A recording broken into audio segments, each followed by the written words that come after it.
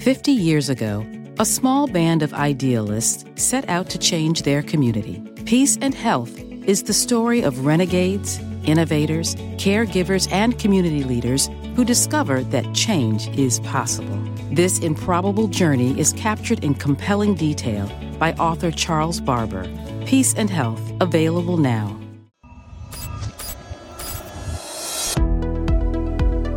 One of the more infamous signs at a rally in recent years was held by a person who had written, "Keep your government hands off my Medicare."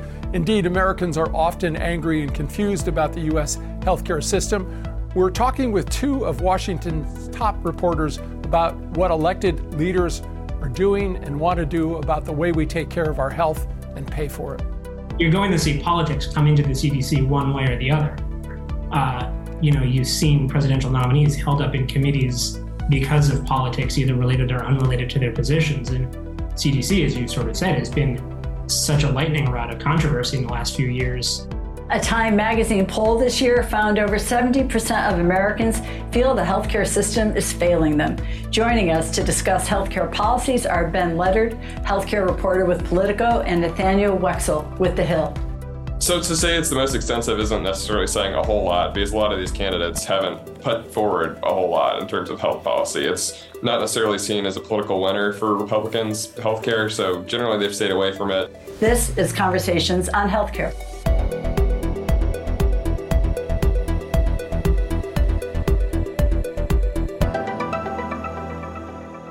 Well, welcome, Ben and Nathaniel, to Conversations on Healthcare. Thanks. Yeah. Thanks, Rick. Well, that's great. Of course, covering healthcare means keeping a close eye on Congress. And as we talk to you today, Republicans are still deciding who will be the next Speaker of the House. And it looks like it's coming down to two candidates, regardless of who they elect. Let's ask each of you to discuss how this disruption in the House is affecting healthcare policy and what the outcomes could mean for legislation and committee power. Who wants to go first, Ben? Happy to dive in. Yeah, so right now it's holding up a lot of reauthorizations and other health programs that lawmakers have been looking to reauthorize, including PEPFAR, the Global HIV/AIDS program, the SPORT Act to tackle the opioid epidemic, and the impasse on the speaker situation is threatening to make it more difficult to fund the government. With each day that passes without a speaker, it's another day that Congress can't focus on keeping the government open. And we have a little over a month now until November 17th, when government funding is set to run out. So neither Steve Scalise or Jim Jordan is necessarily a health policy wonk. So it may not matter a ton to health policy watchers which one wins. Although, Jordan, chair of the Judiciary Committee, is maybe more likely to push things towards a shutdown given his past. So we'll see, how that all plays out. Ben, following up on your reporting in Congress, you're tracking efforts on both sides of the aisle to boost transparency in healthcare. What would the legislation do, and what are the complaints about it? Yeah, so it's a sweeping package that's come out of the three major committees on healthcare: the Energy and Commerce Committee, the Education and the Workforce, and the House Ways and Means Committee. It's aimed at opening up price transparency in a lot of sectors, from hospitals to PBMs, and also has language on site-neutral legislation, so paying for care essentially the same wherever it's delivered. And it passed through committee and was set for a House vote a few weeks ago, but it got pulled amid some Democratic concerns. Richard Neal has raised concerns about it not including private equity transparency requirements in nursing homes, and he's pointed to a GAO report saying that CMS data on transparency isn't sufficient. So expect that sort of battle over private equity to be a lot of the discussion going forward. And, whether or not they can get Neal on board here will be pretty key in terms of getting Democratic support if they want to get it through the House. Nathaniel, let's go back to that first question. Your assessment of where we stand? I was also going to weigh in on this transparency package, too. It's just that this is also, it could be one of the casualties of this lack of a speaker is the vote was initially pulled. There was a lack of Democratic support, and there was sort of the battle over funding the government, and now we don't know who's going to be speaker. So again, we're not really sure when this legislation might get taken up. it didn't get a vote because they weren't sure if the government was going to shut down. Now we don't know if there's going to speaker. We still don't know if the government's going to stay open in the next month. So, this is something that could get pushed to the end of the year. And even then, it sort of needs something to ride on. So we're not sure what the prospects are either. Do you think that whoever wins this is going to keep Kevin McCarthy's leadership in place in those committees? Or do you think there may be changes there because this is an environment where you reward your friends and punish your enemies?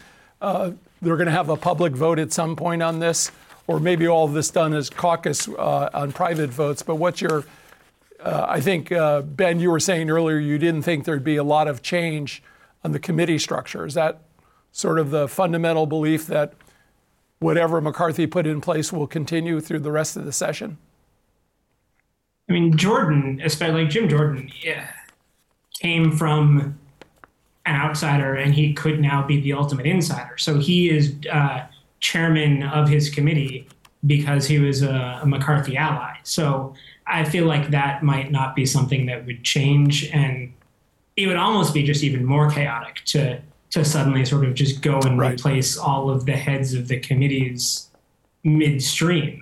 Especially right now, as you're trying to get a government funding bill passed before the end of the year, which is, just a couple months away. So it just seems like that would just be asking for more trouble and more chaos than what it's worth. I think sort of the goal is to keep things running as smoothly as possible. We're fans of not having trouble and chaos.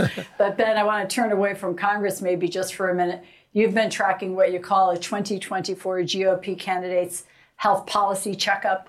You've reported that the former President Donald Trump has rolled out the most extensive range of healthcare policy proposals so far. So given that he's the Republican front runner, what do we know about his plans for health policy changes?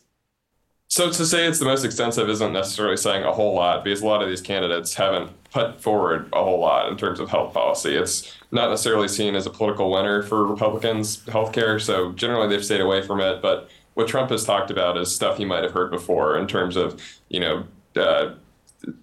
stuff on the border. He's called for using the military to go after the cartels in terms of fentanyl. He's split from some in terms of pledging to protect Medicare coverage. Some in the race, like Nikki Haley and Mike Pence, have said, cuts should be in order. They're at least looking into them, should be in order down the road. And he's called on, he's been a little bit squishier on abortion than some of the other candidates. And I guess one of the other things that he's talked about is bringing production of medicines more back to the U.S., increasing resiliency in supply chains, which I think we've seen some other candidates talk about as well. Nathaniel, you've covered the strike by the 75,000 employees of Kaiser Permanente who walked off the job across multiple states. What are the issues here and the larger implications for the entire healthcare sector?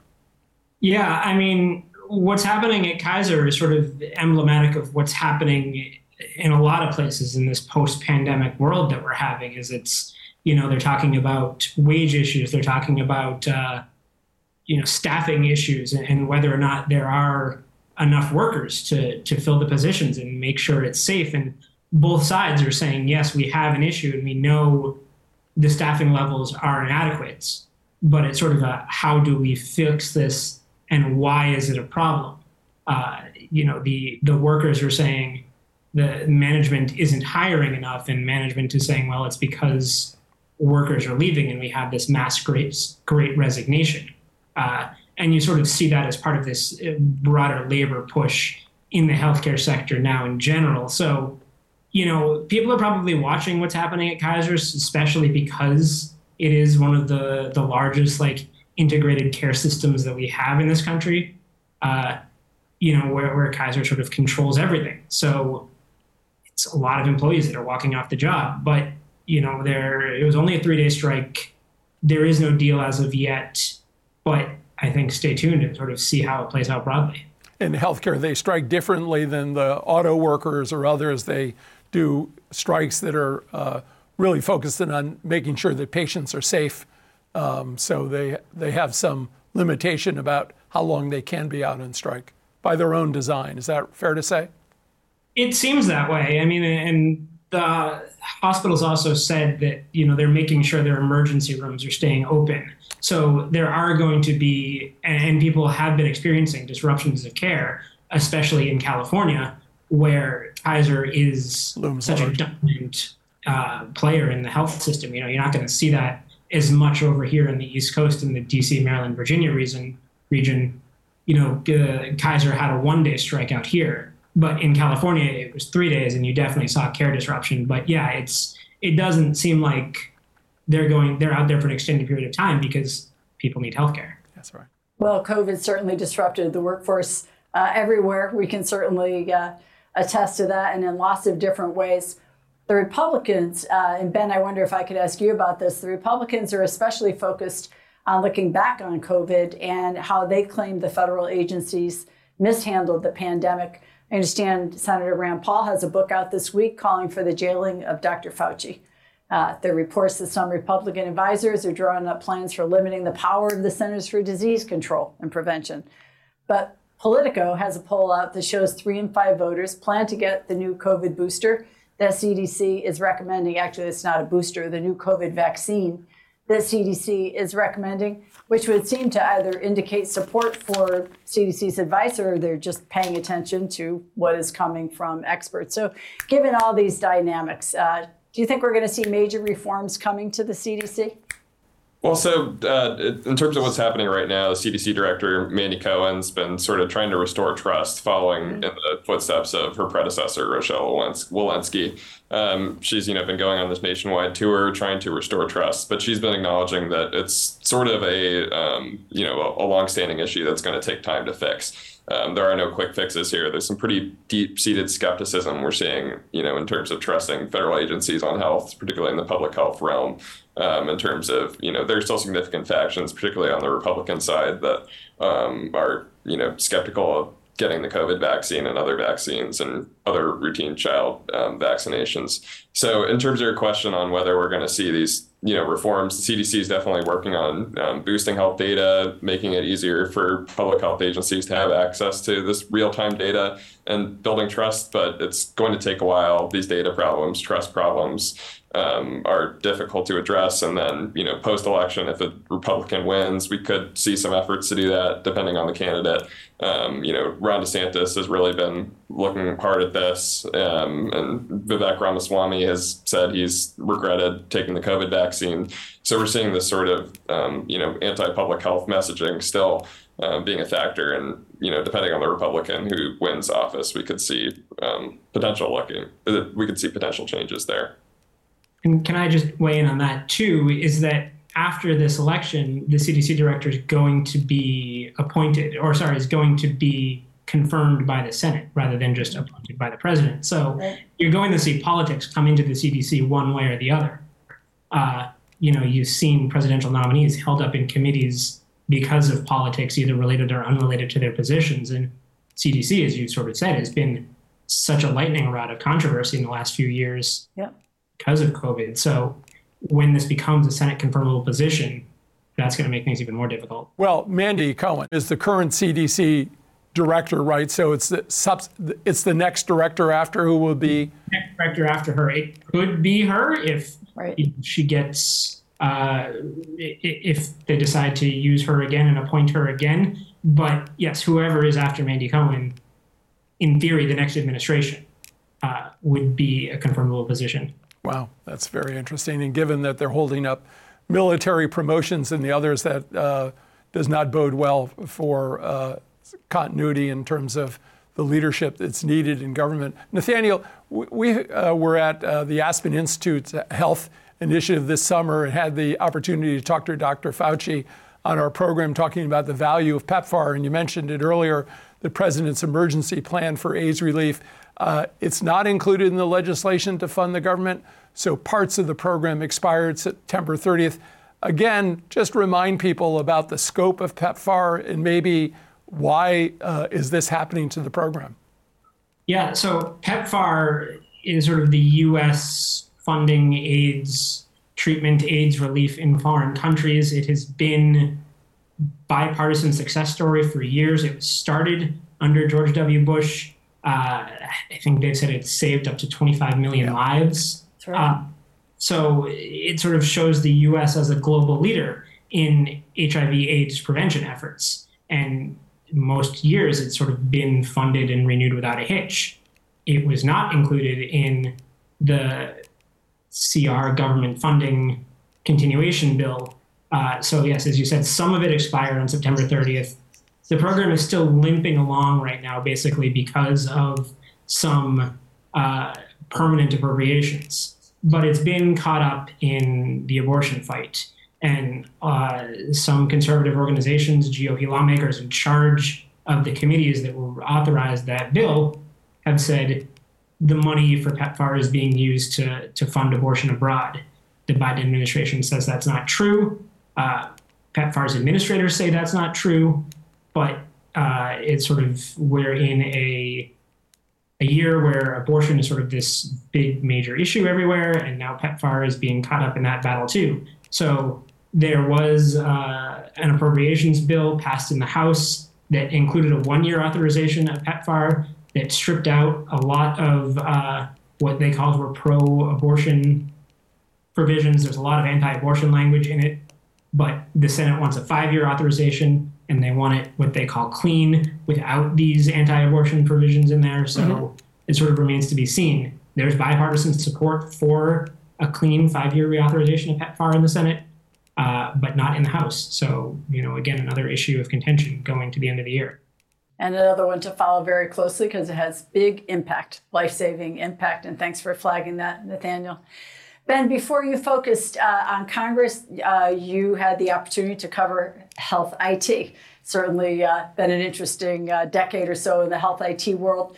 But the big story now is about artificial intelligence and its potential biases in dealing with patients and clinical care.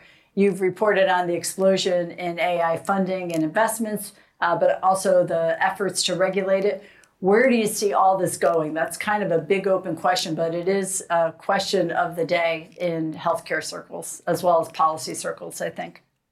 So we're still in the very early stages of potential regulation. The FDA has looked at it and has taken some steps. The ONC, basically the Health IT Office, and HHS has proposed some rules to, promote some more transparency in health AI. But right now, Congress is still really grappling with what to do and are in the early stages of even, what level of government, where it should be regulated. We've seen some tensions emerge a little bit recently. Greg Murphy, co-chair of the Doctors Caucus, Republican from North Carolina, recently said that AI should be regulated at the state level, and that's sort of in conflict with what Senator Bill Cassidy, the ranking member on the Health Committee, has said. He said it should be regulated more at the federal level. So we're starting to see some dividing lines emerge, but generally we're still pretty early in its infancy. Basically, lawmakers are talking in pretty broad strokes about wanting to algorithms to be transparent, free from bias, things like that. But and Chuck Schumer's been looking at it in his AI forums, but really has not been delving super deep into policy specifics on how it could be regulated. There are a bunch of potential obstacles, including liability issues, who's liable if the AI makes a bad decision and the doctor follows it, or the other way around, and all these other sort of legal issues that we'll face it in terms of, whether state or federal law prevails, plenty of unanswered questions, and it doesn't seem like Congress will be passing anything comprehensive, at least in healthcare, anytime soon. Yeah, it's such a fast-changing environment. One, we've had AI already, but we've had with these large language learning models, a much more rapid acceleration of AI, and I think it's very hard to sort of nail it down to figure out where it is. It's certainly not a stationary item, so we appreciate your reporting. We'll keep an eye on it. Nathaniel, the Biden administration is especially proud of the Medicare drug price negotiation program. The pharmaceutical industry less so. They fought and lost. The president has proposed it'll lower drug cost. Where do you think things stand right now? So there's still a long way to go. We've got the first 10 drugs that were named. They've all now just agreed, all of the manufacturers of those drugs have agreed to participate in the negotiation program. But they still have to do the negotiations. there's still deadlines to go before they finalize these negotiations. And then those drugs, the prices don't take effect until 2026. So you mentioned the companies are fighting. There was one loss initially in the U.S. Chamber of Commerce, but that lawsuit is ongoing. The Chamber of Commerce tried to essentially get the program paused while the lawsuit was ongoing, but a judge in Ohio said no, basically, that the program can continue, negotiations can continue. The lawsuit is still ongoing, but there are multiple other lawsuits in courts across the country. So the company has said they're participating reluctantly, but they're still fighting it too. Well, I think whatever administration delivers on those lower drug costs, particularly around insulin and things that are used so commonly, I think we'll score some big points with the American public. Ben, FDA Commissioner Dr. Robert Califf told us and others that growing distortions and half-truths surrounding vaccines and other medical products are now a leading cause of death in America. As a reporter, you're committed to truth-telling. How do you see the situation? Yeah, so, particularly with how Twitter, I guess now X, has changed some of its content moderation policies and its staffing there, it's definitely have seen an uptick in that and the proliferation of some of this misinformation, particularly around vaccines. And Dr. Califf's been pretty out in front on this for, ever since he took over as FDA commissioner. He like Manny Cohen, acknowledges that it's a pretty difficult issue to deal with, but is, hoping to try to make the agency messages more digestible for the public, and being more proactive about, disseminating information and, communicating it better. So, and kind of getting out front of it. So it'll be interesting to see how this continues to evolve, particularly amid the fall vaccination campaign. I have a question for both of you, but before that, Nathaniel, I was just wondering, I know you focus in on D.C. and what's happening in the federal government. I noticed that Governor Newsom, I think, vetoed a bill on capping insulin prices. I don't know if that crossed your transom. I was kind of surprised by it. Yeah, I just saw that too. It surprised me a little bit as well. It seems like California is going to be manufacturing their own insulin. Right. And that's part of it, I think. It seemed like Newsom said that, copay caps are not necessarily the solution because copay caps alone are not going to result in the same lower prices as California's contracts to make their own insulin would. Yeah, no, that's going to be a very interesting strategy to see. Making your own insulin is sort of out of the box, and as many things are in California, so we'll keep an eye on it. But for both of you, we're facing another government shutdown, as you both mentioned, on November 17th, and many healthcare programs would continue. There are some worry about the activities such as the initial Medicare enrollment could temporarily stop. I'm wondering if each of you could maybe look in your crystal ball and predict what do you think will happen in terms of a budget compromise? Do you think we're going to have a continuing CR through the rest of the year, or do you think they're actually going to be able to come up with a budget that addresses some of the pressing needs in the country? Well, it's always tough to predict these things, but, the typical pattern is that, there's a continuing resolution until, right before the holidays, and then, they end up signing some sort of spending deal, right before the end of the year. And, so that's probably just based on history, the most likely outcome. But as we're getting closer and closer to the November 17th deadline, it's going to be tougher and tougher to deal with, and especially with the pressure that these Republican leaders will be under to, vote on individual appropriations bills. It could be tighter than normal this year. So part of it probably also depends on who ends up being speaker. Scalise is seen as a little more close to McCarthy than Jordan. So Jordan could have a little more room to maneuver here. And I think ultimately a lot of it comes down to whether the motion to vacate is still around in its current form, where one member can call, an up and down vote on the speakership. If the threshold for that becomes higher, it'll probably be, easier to work in a bipartisan manner and fund the government. Well, maybe I could just get one last question in on a topic that is front and center so often in the news right now. And certainly when healthcare is mentioned in the Republican presidential contest, it's almost always to talk about abortion. Former President Trump suggested abortion policy should be left up to the states. That's upset some of the anti-abortion groups. Other candidates are calling on all states to pass a 15-week abortion ban. Florida Governor Ron DeSantis is highlighting his signing of an abortion ban 6 weeks after pregnancy. You've reported on the infighting among the different anti-abortion forces. Tell us what you found out. What are you hearing? What's the most common theme out there? Yeah, I mean, I think the common theme is there is no common theme. As you mentioned, there are groups that want a national ban. There are groups that want to leave it up to the states. It sort of depends on which one you talk to. One of the largest ones is Susan B. Anthony, Pro-Life America. They have said they will not back a candidate who doesn't endorse a 15-week ban. And you've got groups like Students for Life, which I think 15 weeks is not even close to enough. And they want personhood bills and life that begins at conception. So they're in favor of 6-week heart week bills. But all the candidates are they don't necessarily want to talk about the issue, except Trump seems to be the one to say, no one knows how to talk about it. No one knows how to win. I know how to win. I know what to do. So yeah, abortion is it's dividing a lot of people. It's dividing the anti-abortion movement.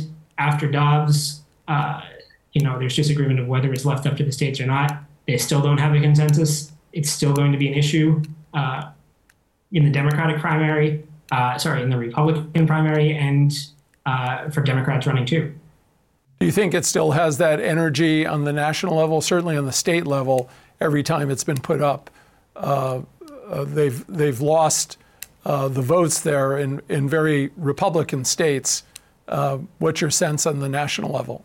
Yeah, again, on the national level, it seems like Republicans in Congress don't really want to touch abortion. There was talk of bringing an abortion bill to basically codify the Hyde Amendment into law, which says no federal funding can go to support abortion, but that never materialized. Mm-hmm.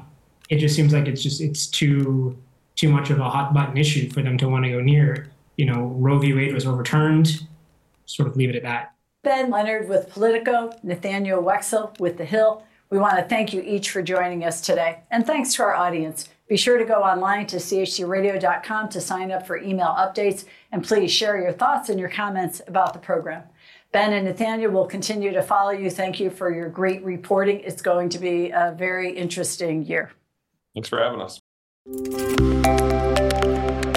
This copyrighted program is produced by Conversations on Healthcare and cannot be reproduced or retransmitted in whole or in part without the express written consent from Community Health Center, Inc. The views expressed by guests are their own, and they do not necessarily reflect the opinion of Conversations on Healthcare or its affiliated entities. 50 years ago, a small band of idealists set out to change their community. Peace and Health is the story of renegades, innovators, caregivers, and community leaders who discovered that change is possible. This improbable journey is captured in compelling detail by author Charles Barber. Cornell professor Dr. Joseph J. Finns says it reads like a novel, but it's all true. Peace and Health, available now.